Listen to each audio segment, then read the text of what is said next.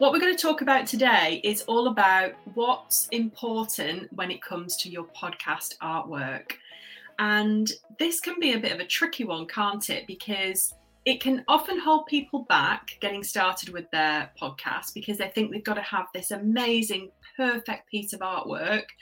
And they forget that actually it can be changed. You can always update your podcast artwork. So if you are listening to this right now and you've already started your podcast, please know that you can change your podcast artwork. I've done it several times, probably going to do it again soon too. So it's okay to change it. So what I'm going to go through with you is 3 mistakes that people make when it comes to their podcast artwork. And I think it's really important to understand what these are. So the first one is forgetting that this lovely piece of artwork that you're seeing on your screen when it's being designed is going to be shrunk down to the size of a postage stamp.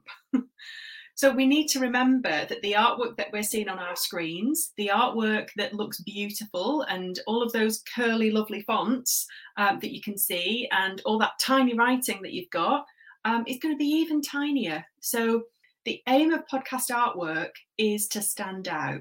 It's really to stand out. And I'm going to talk to you a little bit after these 3 mistakes about some exercises that I'm going to suggest you go and do.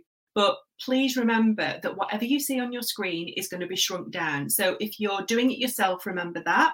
But also if you're outsourcing your artwork design to a designer, make sure that they have experience of creating podcast artwork because it is different. So the second mistake is the fonts that you use. Now, you might have a brand that has a gorgeous, beautiful, curly script font as part of your branding. And that's gorgeous, but it's not going to work on podcast artwork. It's not going to be able to be read easily. It's going to look too messy. And it's just too busy for podcast artwork. Your aim with your font is for it to be as clear and legible as possible. Because you've got to remember, people are just scrolling through their phone apps. And if they see podcast artwork like yours and that it's quite difficult to read, they just scroll past. They're not going to wait and try and decipher what it says or try and zoom in. They're just going to scroll past. So it needs to be impactful and stand out.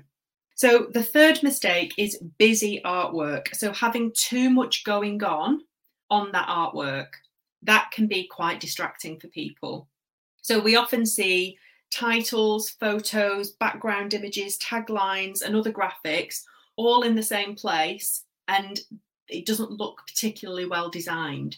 Now, I'm not suggesting that you don't use all of the space available in your podcast artwork. Please do that. That's like prime real estate. I'm not suggesting that you have your podcast artwork with just a tiny word in the middle or just the title of your podcast in the middle. That's not going to be very engaging. But when there's way too much and it's all busy and the colours they don't contrast well, then it's too much. It's too much for the eye. And again, a busy eye is just going to scroll past. Okay, if it's too much to take in, they're just going to scroll past.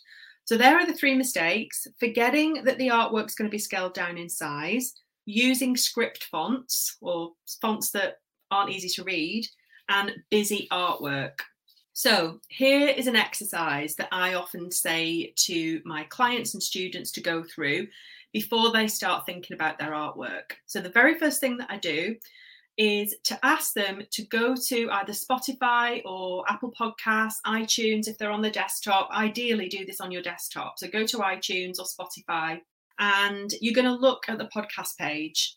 You're going to find a category that your podcast is going to sit under. So if you are a nutrition podcast, you might be under health and wellness. Like, think about which category your podcast is going to be in. If you've not started yet, that is, but if you already are, go to your category and have a look at the artwork on the page for your category. And you're going to be looking for 4 things. You're looking for what is standing out.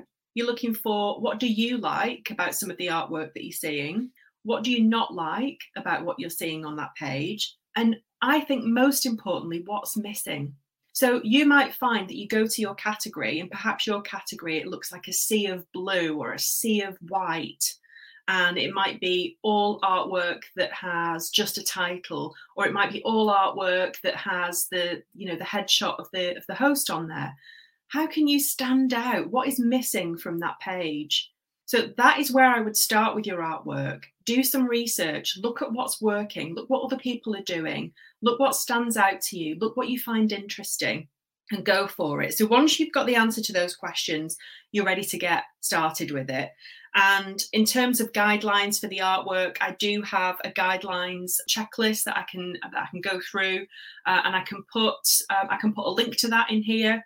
But in terms of the size of the podcast artwork, it's a maximum of 3,000 by 3,000 pixels that you're looking for. And of course, when you see that on your screen, let's say you're using Canva, let's say that you're going to be designing this yourself in Canva. If you go to Canva and create a template for 3,000 by 3,000, it looks big, it looks the size of your screen. So just remember my words. Lindsay said this is going to be scaled right down. So just remember that when you're designing that template. So make sure you've done your research. Make sure that you use the space available in that template. You don't have to put everything in the center and leave it really blank, unless that is something that, really stands out in your industry. Great. Use clear, readable fonts and be brand consistent. This is important. So if you already have brand guidelines, if you've already got an established brand, and this podcast is helping you to grow that business, then ensure that the brand of your podcast is in line with the rest of your branding, because that is important.